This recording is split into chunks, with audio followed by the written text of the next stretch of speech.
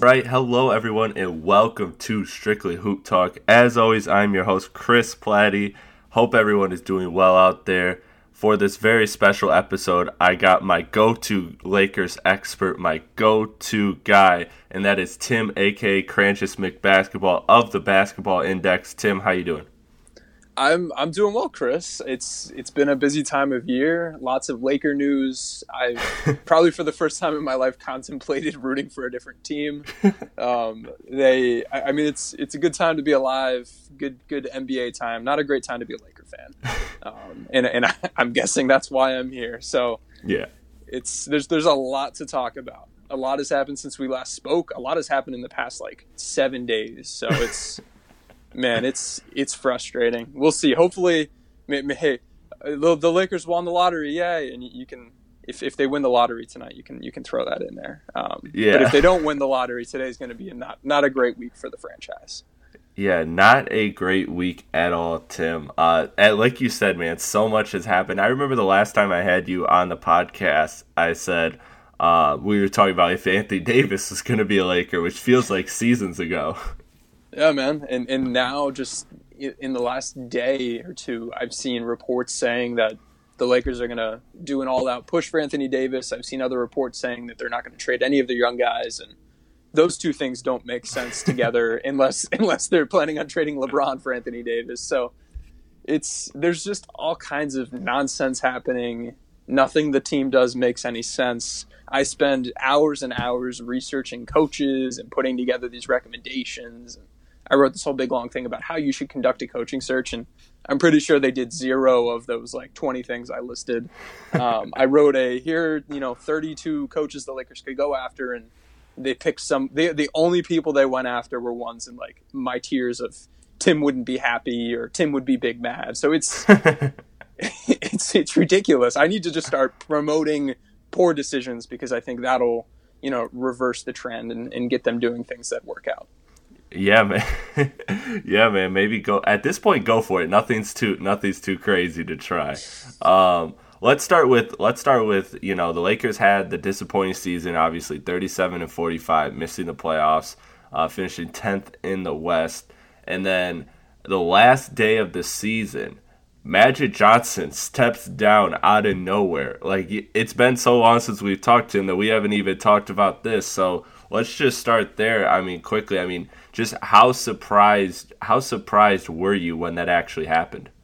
I was very, very surprised, and I was very pleasantly surprised. The fact that they had so many possible excuses to roll with for this year with the different injuries and a big new roster, first time with LeBron. LeBron was injured, Lonzo was injured, Ingram was injured.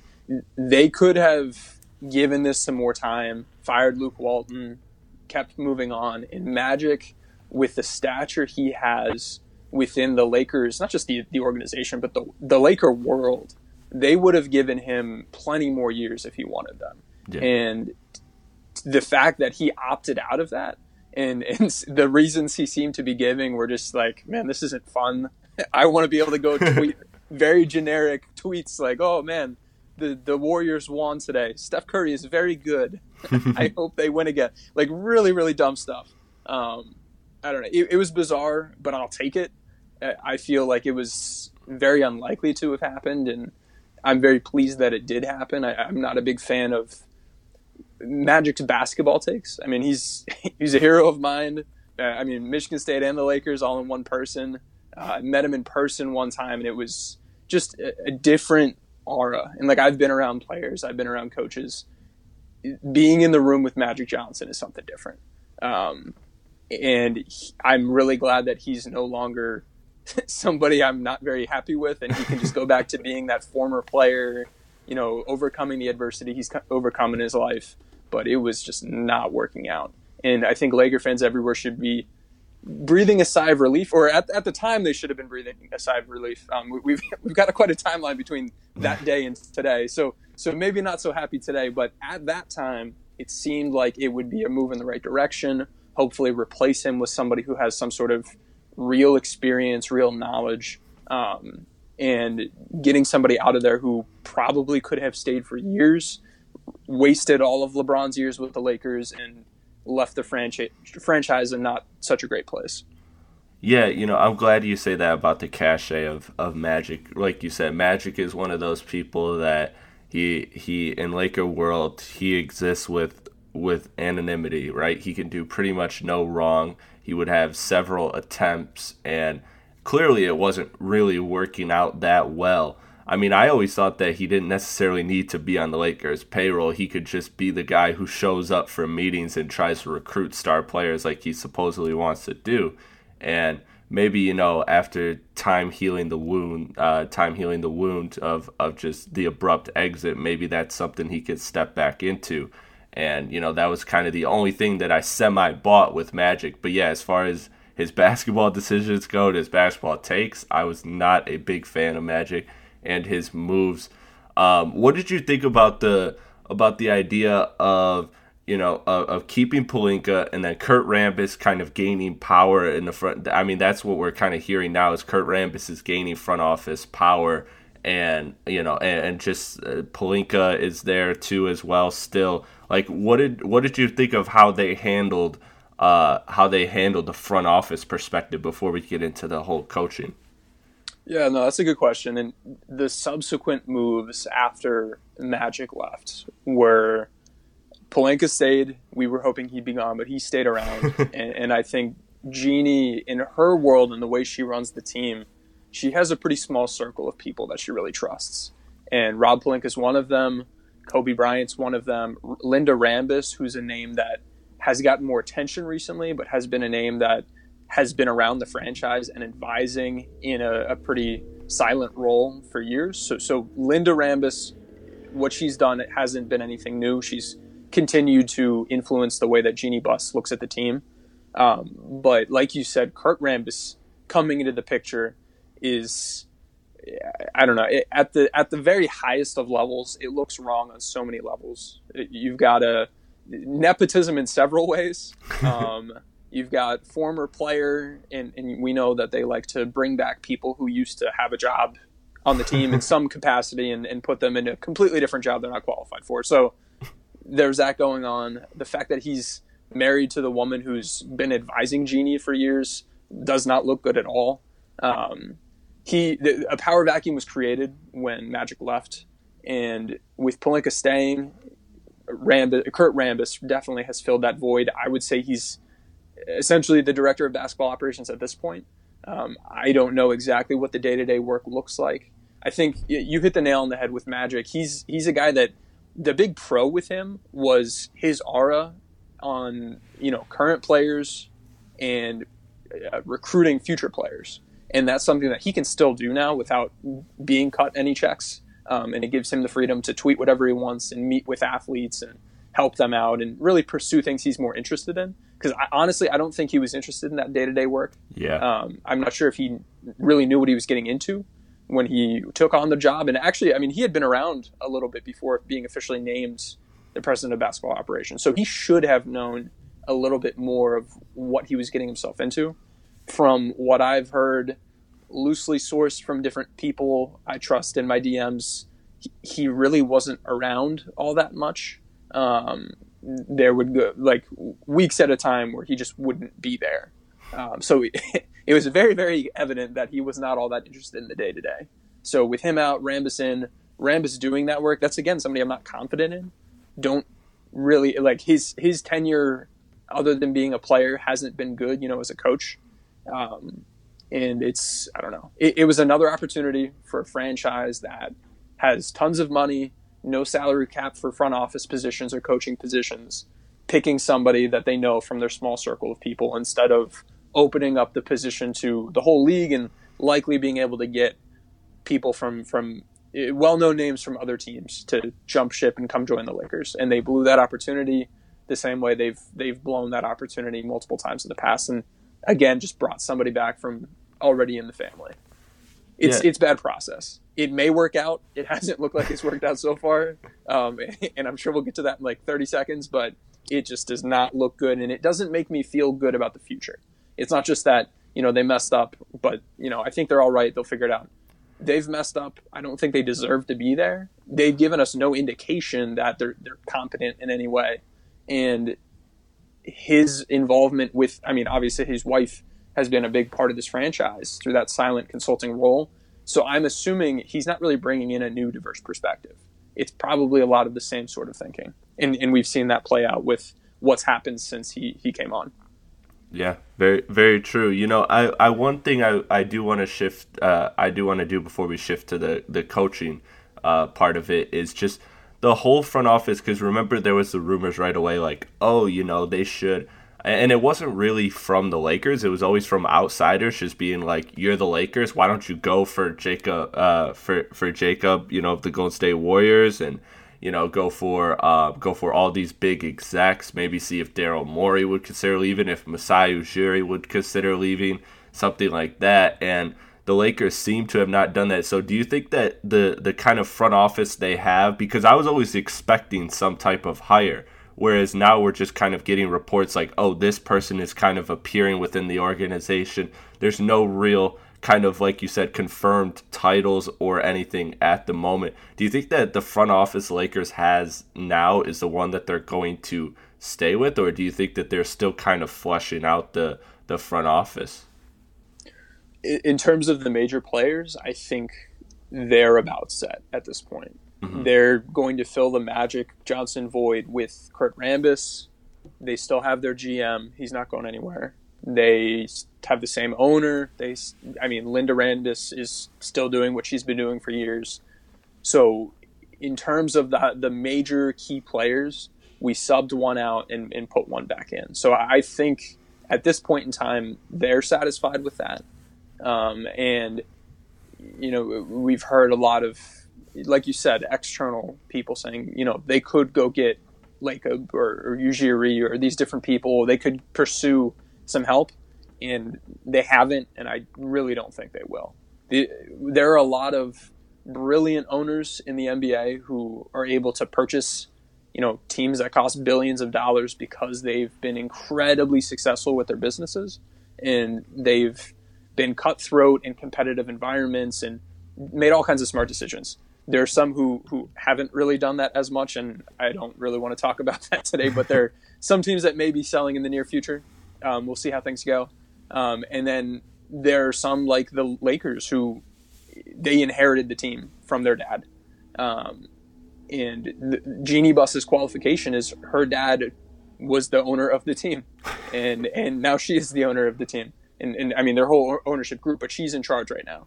So this isn't somebody who has really worked their way up to the top. This isn't a coach who fought through the ranks in high school and college all the way up to the NBA. And we're questioning their abilities. This is somebody who skipped the whole line, was pretty much born into this. And I mean, you can look at different monarchies throughout history, and there will be times where, you know, it's a luck of the draw thing with how good your kid can be at running a kingdom or a franchise. And we're seeing what that's looking like right now when they're not understanding or embracing the fact that there are things that they don't know, and they need to go out and find people who are the best at what they do. Perhaps they don't individually know them, personally know them, but you have to be able to trust really brilliant people that you can pay a lot of money who have been successful everywhere else to come help you out. And they just haven't been able to extend that trust beyond anyone they know already. Yeah, that's a good way of putting it with Jeannie Buss. I think that perfectly sums up her tenures, that she has her circle that she trusts, and she has all the resources in the world to kind of go out there and get anybody, but she's choosing the people that she trusts. And you talk about just growing up in the Laker culture. One of the things that Zach Lowe has said that's really interesting is, you know, he's talking about how he's interviewed Jeannie Buss and he likes Jeannie Buss as a person, but he's talked about how she has such a strong, I guess you could say, blind eye for the Lakers organization and players and just ex-employees and all that, which is all the stuff we've been talking about. Like he said he had this one quote where it was Kobe in year either, I think it was his second to last year, and he just ran into her and he was talking to her about, you know, oh, you know, it's about training camp time, what do you think of the Lakers this year? And she's like, well, as long as we have Kobe, we're always contenders. And this was like after, I think this was after he blew his Achilles, or the year he did blow his Achilles. One of those 2 years. So the very, very twilight of Kobe's career.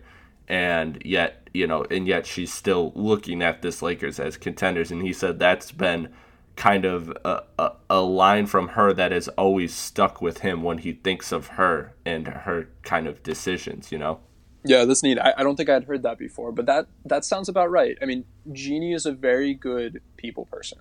Yeah. And you will be hard-pressed to find people who don't like Jeannie, who have worked with her. She is well-liked by the other people she works with, former people she works with. But, I mean, just as that story is alluding to, she doesn't really know the basketball side as well. And she's in a position where this organization that she's running, that she loves so much, has been such a big part of her life, her family's life, her late father's life. She wants it to succeed, and she wants to give it all she can. And I think that is manifested by her not knowing the basketball side, but deciding that she's only going to trust this thing that means so much to her with people that have been part of that life already, and she has developed a really strong relationship with. So that's why we see Rob Pelinka being able to make all these basketball decisions. He's the basketball guy, and he's a former agent. We've heard stories about how other executives don't like working with him. They'll call Jeannie instead. They would call Magic instead. They'll call the other Bus siblings instead. He's not a good person for his role. He wasn't qualified when he went into the role. And I mean, I've seen people make arguments that he's in the role because of a favor for Kobe, or just the fact of he had that association with somebody that Jeannie holds so dear. Right. It's people putting people in positions who they trust, but really probably shouldn't be there. And as somebody who, a big part of my job is interviewing, hiring people, trying to put people in the right positions to succeed, and doing it at the executive level, it's so blatantly obvious how poor this organization is at handling executive recruitment and selection. And it's so impactful. If they were a regular business, they probably would have run it into the ground at this point. But even if your team can't compete, and they have the worst record over, the past 4 or 5 seasons, they're tied with the Knicks for the worst record, it doesn't matter. They're still making money. So until things change at the top, and there are no signs that will happen, this may very well continue, and we'll see bad decision after bad decision, and we just need to luck into some good things happening as Laker fans. All right. On a lighter note, you guys got a coach now. we do, yes. We got the headliner from the article that I wrote about all the different coaching options. Broke it down. It's like 11,000 words, and the Lakers picked the guy who headlined the "Cran just wouldn't be happy" category. So, I think that sums it up pretty well. But we got Frank Vogel. Oh, we skipped Ty Lue. Yeah, what happened there? And that's what I wanted to get to before Frank Vogel. Real quickly, what the hell happened? Because I've heard so many things. What have you heard that happened with Ty Lue and how that fell apart? So I would put it like this. Ty Lue really wanted to be the Lakers coach. They wanted him to be their coach. We've heard different reports about if some of the people within the organization. I think at this point it's become clear that the Rambi, as they call them, the two Rambuses, they were more in favor of Monty Williams than Ty Lue. And there were people within the organization thinking, all right, well, if we wait for Monty to be signed first, then we can go get Lue, and it won't look as much like LeBron's running the team. That was something reported. I don't know if that's fact or not, but that was something. They did want to offer Ty Lue the spot. They chose Ty Lue. They went to negotiate with him. They mandated that he put Frank Vogel on his staff as the associate head coach, presumably running the defense, which I would be perfectly comfortable with. Ty Lue seemed okay with. They wanted Jason Kidd on the staff, who we can talk about in a little bit. Not a great person, not a good basketball person, not somebody you would want forced on your staff, not somebody who has the background professionally or personally that you would want standing a couple feet behind you with a knife in his hand. And Ty Lue was willing to allow that to happen, to take this job. And then the franchise offered him a 3-year deal. And it's standard practice now in the NBA to offer 5 years. Coach after coach gets 5 years. John Beilein just got 5 years like yesterday. So for a coach who has won a championship, has been to the finals as many times as he has, I mean, I don't think he's a great coach. He's a good coach. He has the pedigree of a great coach, and he certainly felt he was entitled. I don't want to say entitled because I don't want to paint Lue in a bad light. I think he was certainly entitled to getting 5 years because that's the standard. That's the norm. Yeah. So that was really the final straw. I'm surprised some of the other things weren't the reasons why he said no, but he was cool with Vogel. He was cool with Jason Kidd. Cool maybe not be the right word. He was tolerant of those decisions. But it was the 3-year thing that really caused him to not take the job. And we have to consider he's probably, among all of the available retread coaches, he's probably up at the top of that list for, if Brett Brown were to get fired, and he's not going to be. But if somebody were to get fired and an opening were to arise, Lue would be on a short list. So It's not like he needed the job. He's also still currently getting paid by Cleveland. So again, he doesn't need the job. So the Lakers really, really botched it. They approached it as if they had all the leverage because there were no other openings, or no other openings they thought he would be considered for.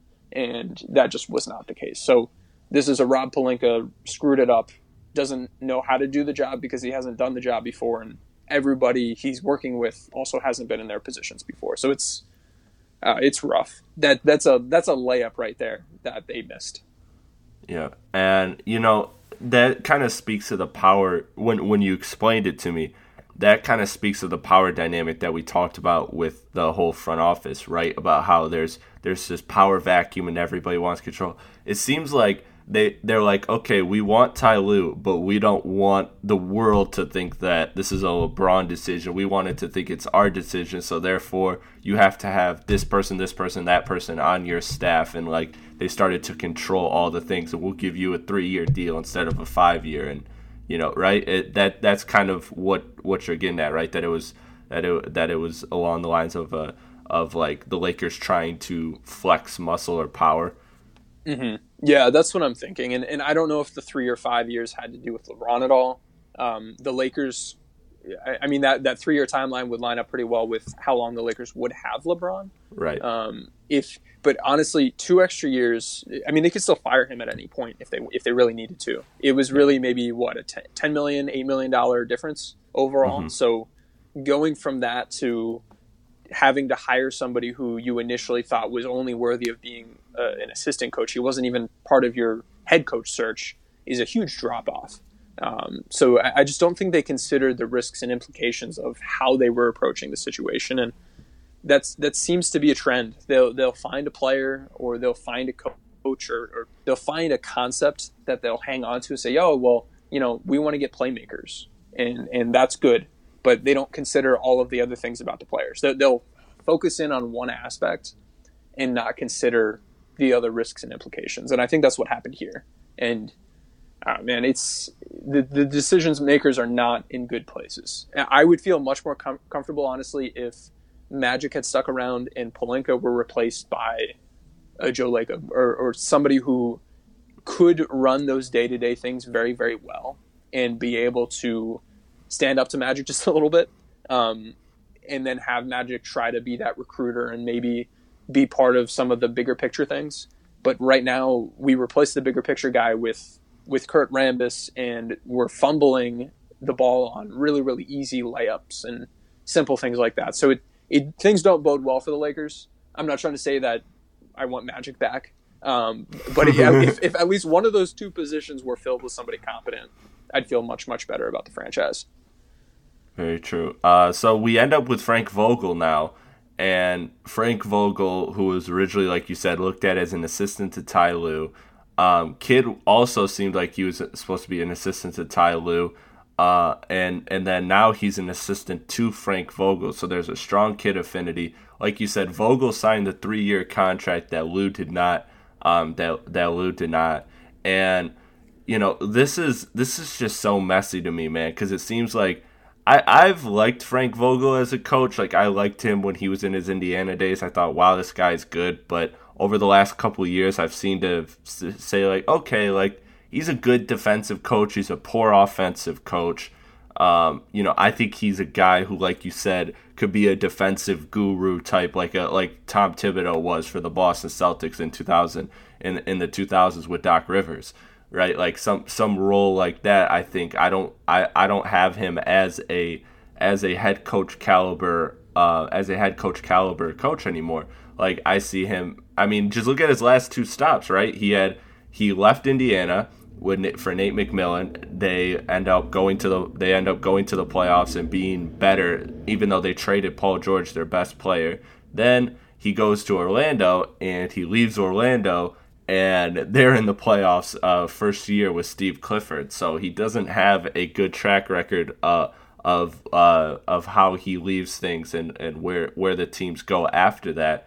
And then the whole kid thing, man. Like, honestly, if I were to ask you in the 2020 trade deadline, is Vogel still the coach, or is Jason Kidd the coach? That's not a crazy question.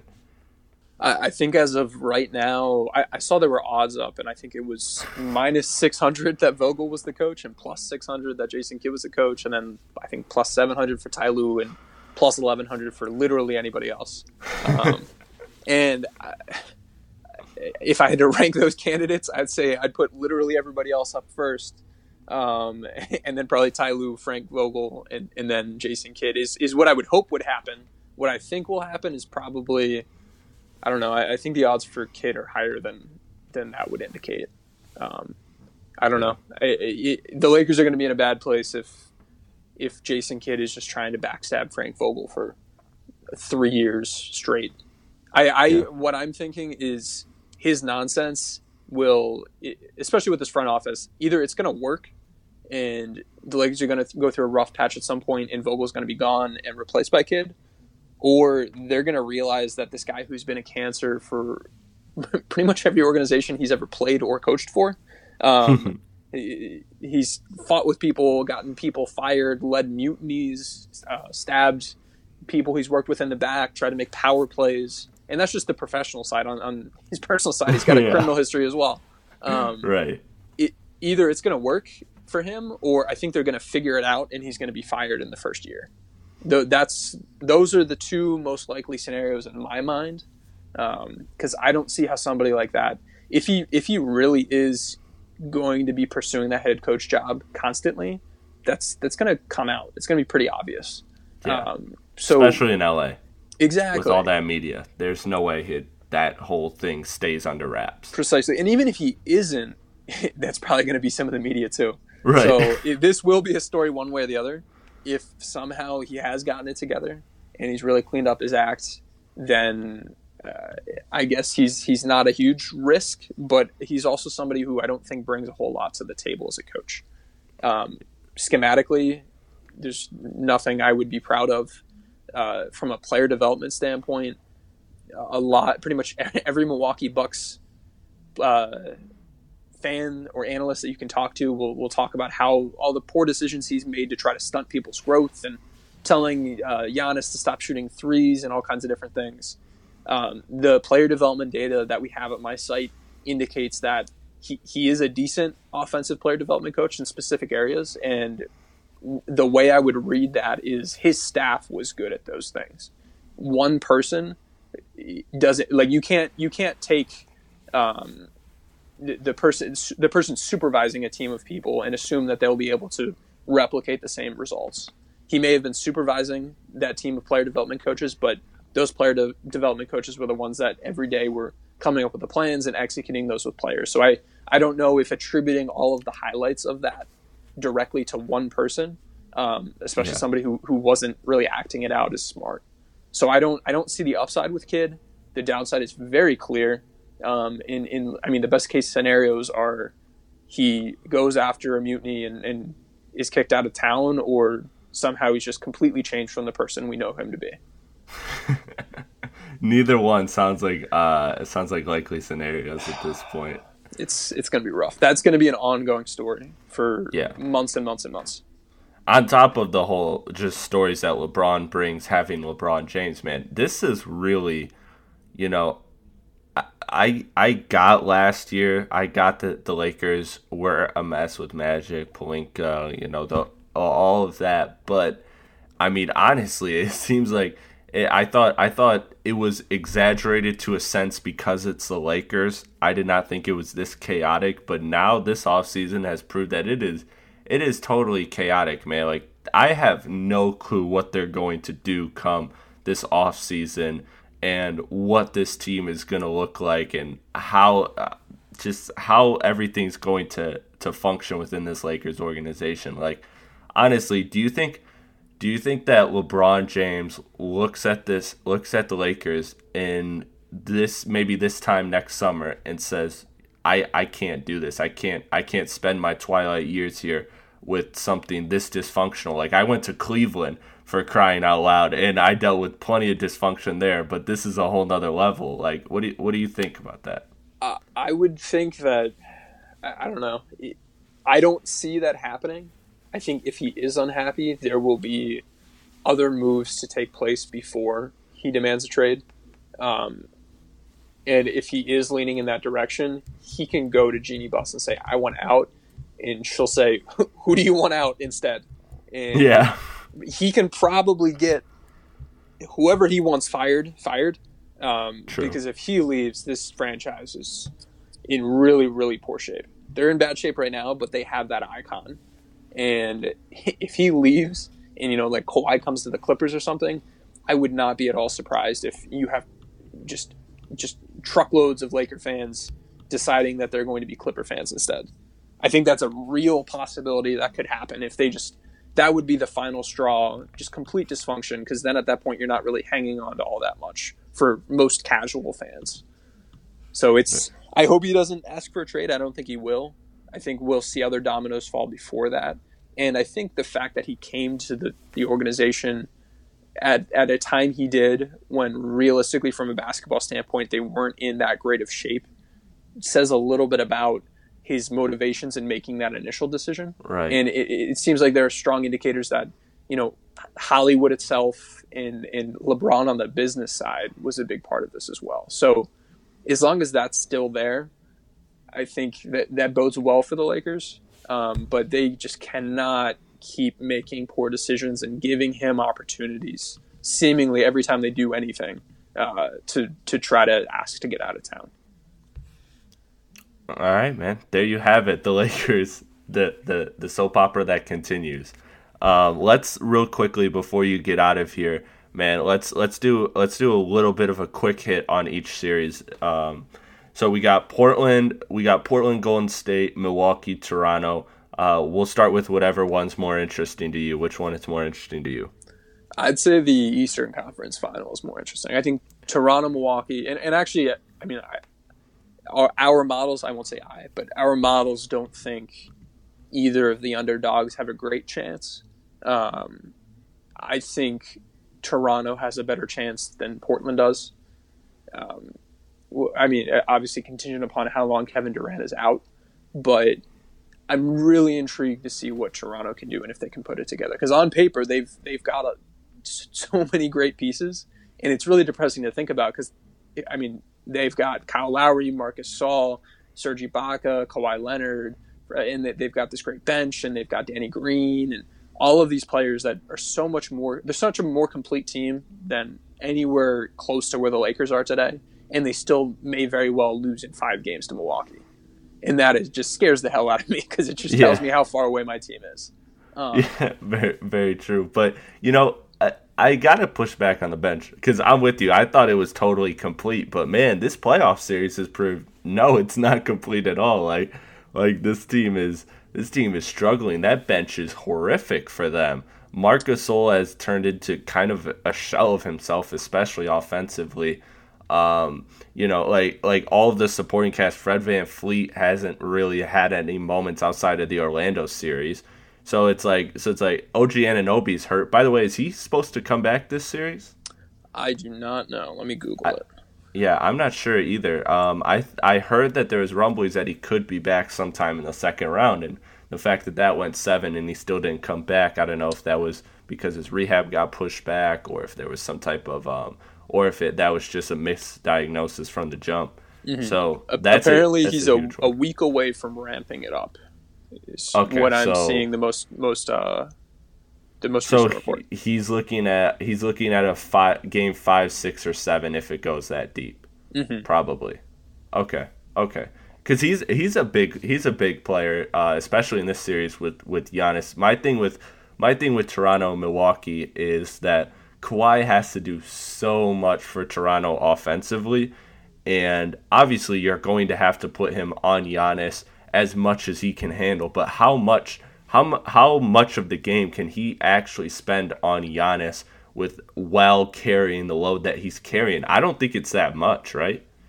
I'm interested to see how it plays out or how they try to approach it in game 1, because like you're saying, I don't think he'll be able to, I don't think anybody will be able to do what he's been doing offensively and then try to contain Giannis on defense for 48 minutes.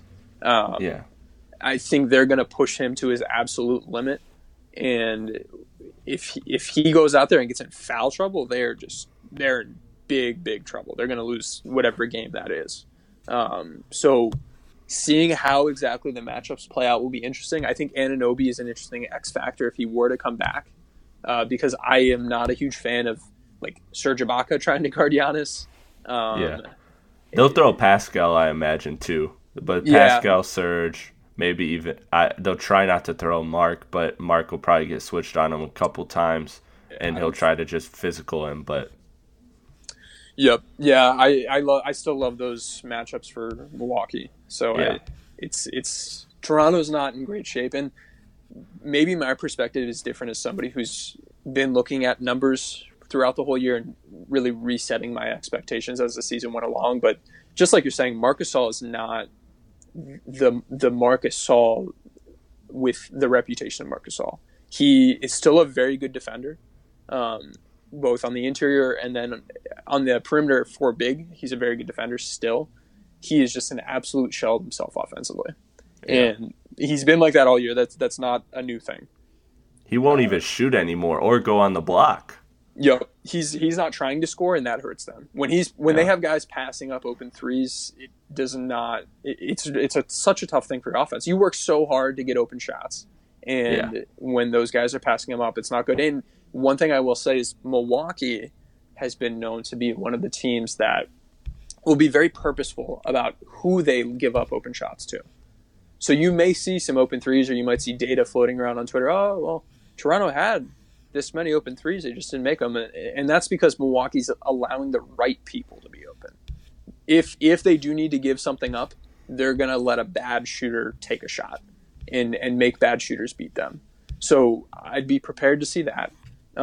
Another guy I think is worth mentioning is Kyle Lowry, who in our data has just taken a huge drop off this season. Not just in the playoffs, but for the season as a whole, he just is not the same guy that he has been. The team's performing well. It's really easy to just point and say, oh, well, Kawhi's over there. There are different people to take the shots, or he just doesn't have as much opportunity anymore. But in fact, his efficiency in a lot of different areas has dropped. His talent grades that we have at B-Ball Index have all taken a dip in a lot of different areas.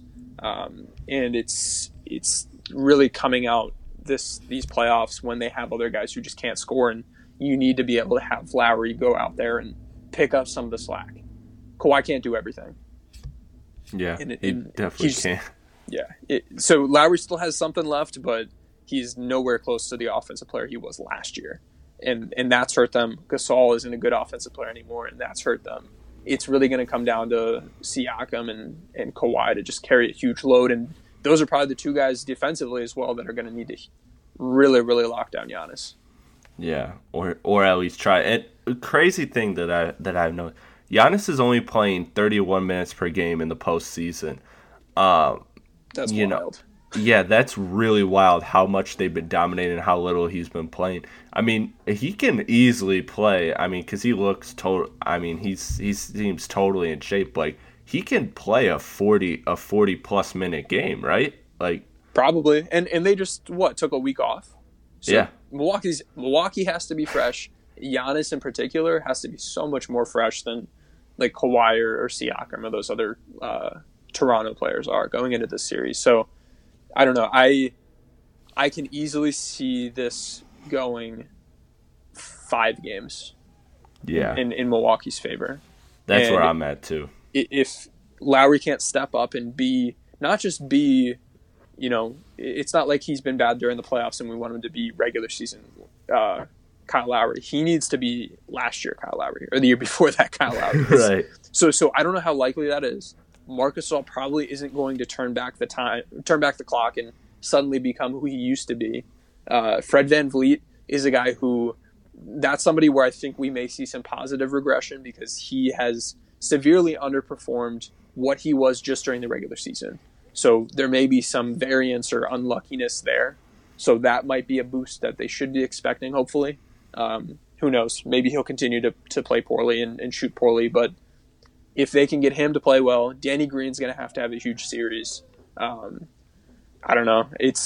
Everything has to go right. I mean, the Bucks have dusted off George Hill, and somehow he's like a next level. He's averaging like 18 a game over the last couple games, and they just dusted him off the bench. And Brogdon's back now, and he had a whole week to rest after playing. So I'm sure they've been practicing for a week, getting him back in the flow. Because that's to me always the biggest thing is a player is incorporating a rotation player back in the middle of the playoffs, just how that affects the flow of the team. And so this whole week is probably giving them plenty of time to kind of, okay, let me get that feel back for having Malcolm Brogdon, who I think is their second best player. He's very, very good. I don't think people realize how good he is. I think people over the next week or two are going to figure that out. And like you're saying, hopefully they've had some time to get him back in the rhythm of things. And, in between games, you're not really practicing all that much or no like real practice. But over the past week, I'm sure they've gotten some actual run in. Right. Yeah. So I feel better about him coming back after them only playing a 5-game series than if they were playing just a couple days ago and they didn't have that time to acclimate him back into the group. So, yeah, Brett Brogdon is very good. Be on the lookout for that. Bledsoe is excellent. George Hill is very, very good at what he does. He's still an excellent perimeter defender. They, and I mean, I don't know how to rank analytics staffs on different teams, but there are a lot of guys from Milwaukee that our data really, really likes. And I don't think that's by coincidence. Not at all, man. Milwaukee is for real. I really can't wait to see what they do in the finals. Like, that's how excited I am, and that's how confident I am in them in this series with Toronto. And that's no disrespect. Toronto is a really good team. Like, they really are, but it just seems like their rotation and Kawhi, it seems like he looked around and his whole team got dusted by Thanos. Like, he's just watching Kyle Lowry and Marc Gasol and all them become shells of themselves in real time and just fade away. It's ridiculous. Let's jump to Portland and Golden State. This is a series that they've met, I think, 3 times in the last 5 years, during the 5-year run, right? It's their third meeting. I believe that could be true. I think both the other times, didn't they get meeting. Swept the other 2 times? Or lost in 5? 1 sweep, 1 5. Okay. So this is their 3rd time meeting in the 5 years. Portland's obviously never been better, but Golden State is Golden State. KD is out for Game 1, likely out for Game 2. He's going to be reevaluated Thursday, which I believe is the second game. So I don't know how they're reevaluating him through, whether it's through like an MRI or if they just kind of mean like a pregame checkup. I don't know where they're at in the evaluation stage for KD that game, but my guess is that he'll sit out the first 2 games, especially if Golden State wins Game 1, which I expect them to do. This has been an incredible season for Portland. I was dead wrong on them. I said I was one of the people that was like, I didn't think Portland was going to make the playoffs this year. I thought they were just totally defeated after last year, and Dame, CJ, that whole team proved me entirely wrong. Have played fantastic, and all credit to them. I'm really happy for them, but I just don't see how they do anything against the Warriors. The one thing I'm excited to see is Zach Collins, because Zach Collins has been amazing. Yeah, he's an exciting guy. He's somebody who, when he was drafted, you can see the potential, and if you watch his college tape, it's he's a very talented guy that can do a lot of different things. But it was so obvious that from a physical standpoint, he just was not prepared for the league yet, and he's taken some time. He's filled out a little bit. He's able to legitimately contribute to not just an NBA team, but an NBA team in the conference finals. So he's somebody that'll be fun to watch, an X factor there. We may see a lot of Dame and CJ just trying to roast Curry for 48 minutes. Yeah. It'll be interesting to see how that plays out, because it's not just one guy who will be trying to get on Curry. You can't just, flip your matchup and have Clay guard somebody else. Either of those two Portland guys can go off at any time. Both of them score a ton every game. So you can't really hide Curry against this team unless they decide to put him on like Mo Harkless or something like that. I don't know. It's another one that should be quick, should be 5, maybe 6. Depends on KD's health. But Portland's a fun team to root for. They are. I was not expecting this from them, not this year. I was seriously considering them to be a team that maybe you should just try to blow it up. I mean, looking at this team a year or two ago, we were like, well, where do you go from here? They had a lot of money tied up. It didn't look like they were bringing in any great prospects. They had run the Dame and CJ thing back several times and hadn't really got much out of it. And even this postseason, after having Nurkic go down, I was not expecting them to do what they did. I mean, our models we were able to win some bets with them winning that last series. We felt good about them going into the series against, was it Denver they just beat? Yeah, Denver. Yeah. But we were not very bullish on them in this series.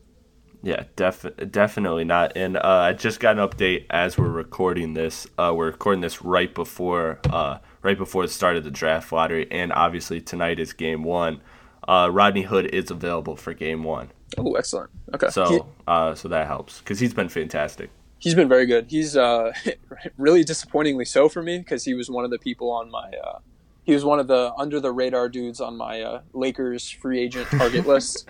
So him just completely going off kind of blows that out of the water. But yeah, he's been excellent. I really like him. I think he's a good player. I think so too, man. I think he's somebody who, if he's in the right environment, he's just a baller. He's streaky, but he's a baller, and you just got to give him a consistent opportunity. And I think with that, he gets. I think he's one of those players that you see around the league that just has to be comfortable in order to be great. Like they can't be one of those players that, I go from backup point guard or backup shooting guard or whatever to not playing, like in and out of the rotation. You need to give him one minutes. Of those guys. Yeah. And throughout his entire career, he's been a good defender, and he's been an elite one-on-one player. That's not a new thing. He's been good at that. Maybe elite's not the right word, but he's that is an asset of his, and we're seeing that play out on a playoff stage.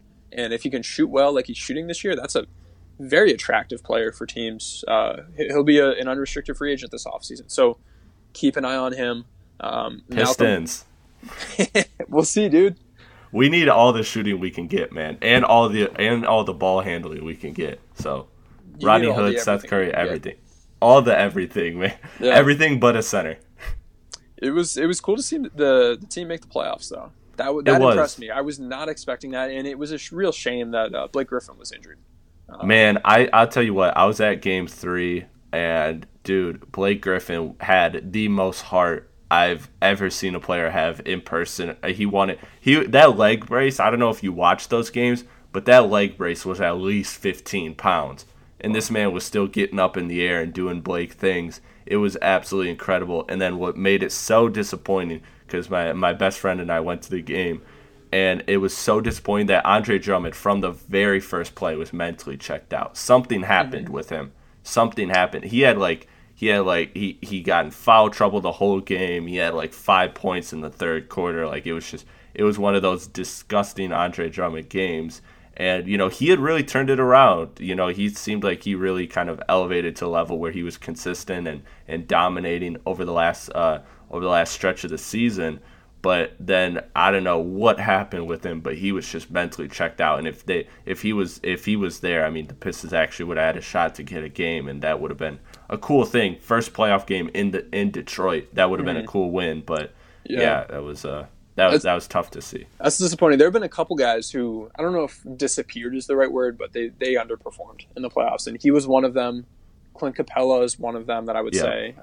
He had a really good game or two in that last series, but he did not create the impact we were anticipating he would have. D'Angelo Russell is another one who, I mean, I think he's a little bit overhyped. He wouldn't have been an all-star if there weren't several injuries and Jimmy Butler. And in the Eastern Conference. If he were in the West, it never would have happened. If Oladipo didn't get hurt, it wouldn't have happened. Didn't someone else get hurt? Wasn't there a second injury? I think there was. I'm trying to figure. I can't remember who it is. Yeah, I think there were two injuries, right. And then also he was picked over Jimmy Butler, who definitely was just not picked. Yeah, he was a jerk.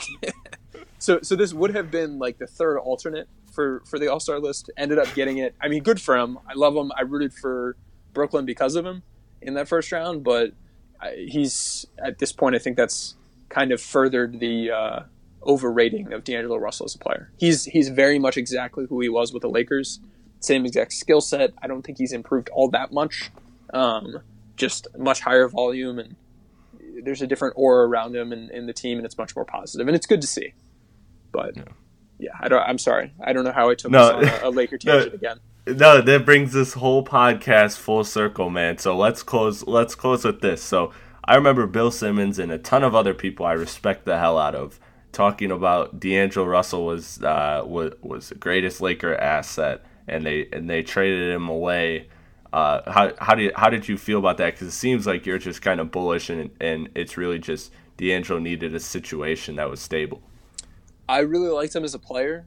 I mean, as a rookie. You think he'd be what he was in Brooklyn if, say, the Lakers had the culture the Nets had? I think he is the same guy. I don't think he has really developed all that much. He was injured for a big part of last year, and I think that kind of stunted the opportunity for him to grow. So I don't think what we're seeing in Brooklyn is any different than what we would have seen if he stayed in LA. I think the culture thing, like you're talking about, I don't know if it's culture as much as he needed some people to really just get him in line. And Jared Dudley was one of those people, and perhaps the shock of being traded away helped in some way, but just like the stories that you would hear about D'Angelo Russell when he was a Laker player it was just embarrassing, dumb stuff, like trying to get into nightclubs when he was underage and trying to go through the front door instead of going through the back door like all the other players. Just dumb things like that. And it's good to see him grow up. He still had a dumb one. He still had that dumb one with the Arizona iced tea. You heard about that, right? Yes, I did. Yeah. So I guess you're right. Maybe he's not too much different. Hiding some contraband inside of other contrabands was not a great strategy. So, I mean, I wish him the best. When he was with the Lakers, he was like 18, 19. So I mean, you can't blame him all that much for doing some mostly harmless, dumb stuff. It's not like he's abusing people or assaulting people, but like someone on your coaching staff. Yep. And someone who we just released from our coaching staff. So I wish him the best. I think if he didn't have the right people in his life, it wasn't going to turn around as much as it has, and even then I think he still has a lot of room to grow. So we'll see where it goes. The Arizona iced tea thing doesn't have me feeling great about his. I don't know if maturity, maybe just like common sense. There are certain things that you can do and can't do, and things that you can get away with. But just the stories you've heard of are him doing things he can't do and trying to get away with them in really dumb ways.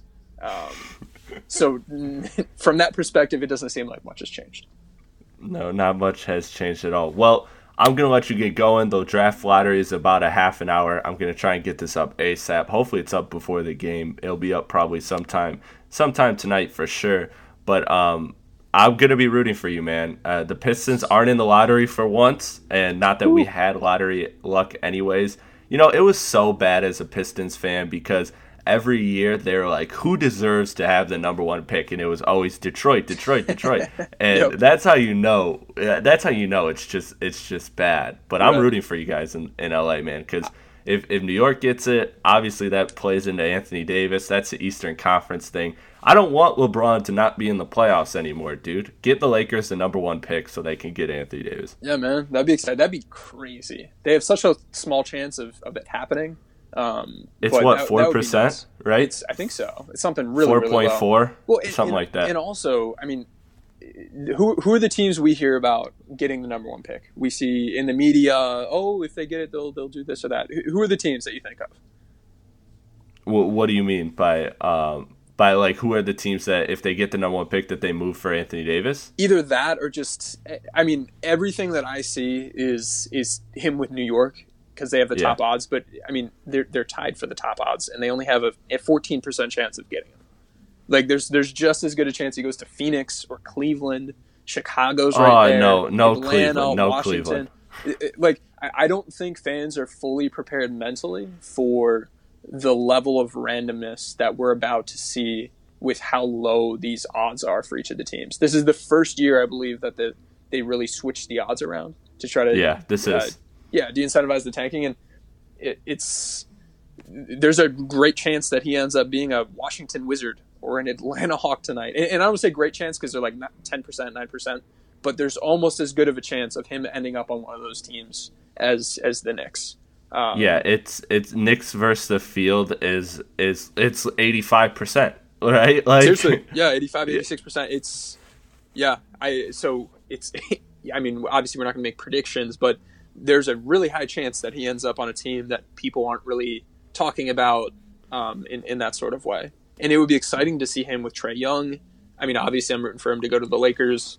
Him on the Wizards might help them. Oh, they don't deserve just it. Turn the page. Yeah, I'm moving to DC in a couple. Washington months, and Cleveland don't deserve it. I'm just gonna put that out there. Those are dumpster fires, man. Cleveland's Those are been dumpster pretty fires. lucky with these lotteries as well. They hit 2 number ones in a row, didn't they? Yeah. For Wiggins and then Anthony Bennett. Oh, that's right. Yeah, they don't and they blew that one, so they don't deserve another one. They don't deserve another one for the rest of eternity. Yeah, Phoenix and Atlanta, I don't have any bad feelings about. Phoenix would just be weird because DeAndre Ayton. That'd be true. I would love to see. I mean, I wouldn't love to see. I would hate this, but if somehow the 76ers were able to get him, I don't even. What are their? I think they own somebody's pick. They owe Sacramento's pick. So Sacramento goes to Boston if it's anything but one, but if it's one, it goes to Philly. So either way, it's not going to Sacramento. Yeah, and Sacramento has like the 13th in the lottery, something like that. They are 14th. They're 14th in the lottery. Yeah, last place. Yeah, but so they need the ultimate jump. Exactly, but if it were to happen, and the Sixers were to get that pick, I would love to see what Zion and Ben Simmons on the floor at the same time looks like. A train wreck. It could easily be a train wreck. That's the thing. If not used the right way, it could easily be a train wreck. And Brett Brown has shown so little tactically and in deploying Ben Simmons and making the most out of him based on his skill set that two of him, they're obviously not the same player, but two of that same sort of, not either a non-shooter or somebody we're not really feeling good about as a shooter, two of them on the floor, and then they've got Embiid too, so you can't just put like Zion at the 5. And Embiid's not a good three-point shooter either, so that could easily just be a really strange situation where they end up trying to trade somebody. I don't know. Yeah, I'm excited. I'm giddy because we just don't know what's going to happen. It's not like, there's a 50%. And this has so much implications. Like this is a franchise-altering prospect, a maybe even potentially NBA altering prospect. Absolutely. Right. So it's like this is huge ramifications, and it happens the first year that the lottery odds change. So everything is set. This is going to be something that we're going to look back at for the next decade, 15 years, as a pivotal moment, whatever happens tonight. So it's going to be very fun. Tim, thank you for coming on the podcast, man. I know you've been busy. That you've been doing fantastic work at your site, Basketball Index, as well as other places. So thank you, Tim. I greatly appreciate it. I'll allow you to plug anything you need to plug before you get out of here. Thanks, Chris. Thank you for having me on. I guess, go check out Basketball Index. It's if you just type in Cranjus in Twitter, I'll pop up, and you can find my site there. B-Ball Index is where you can find all of my work. I usually don't write all that often, especially during the season, but recently I've been on a tear. I wrote a big long piece about not just for the Lakers, but in general, what are kind of the best hiring practices if you're looking at replacing a coach or a front office person. I wrote a big long breakdown on 32 different potential head coaches. One of the ones from my top tier, John Beilein, just got hired. Lou was on there. He almost got hired. We saw Vogel get hired. Kidd was all the way at the very bottom. But if you're a team in need of a coach at any point in the near future, you can look back to that and get some of my full thoughts. If you're a Laker fan, check out my breaking down Frank Vogel piece. I put that up just 2 days ago, and I probably went way too in depth explaining all of the different things from like pace to the types of alignments, the types of plays he runs, which Laker players he best fits with, which ones he doesn't fit as well with, what his strengths are, his weaknesses, how he attacks switches, all kinds of stuff. So if you've got like 45 minutes to read an article, I'd check that out. And follow me on Twitter. Again, Cranjus McBasketball.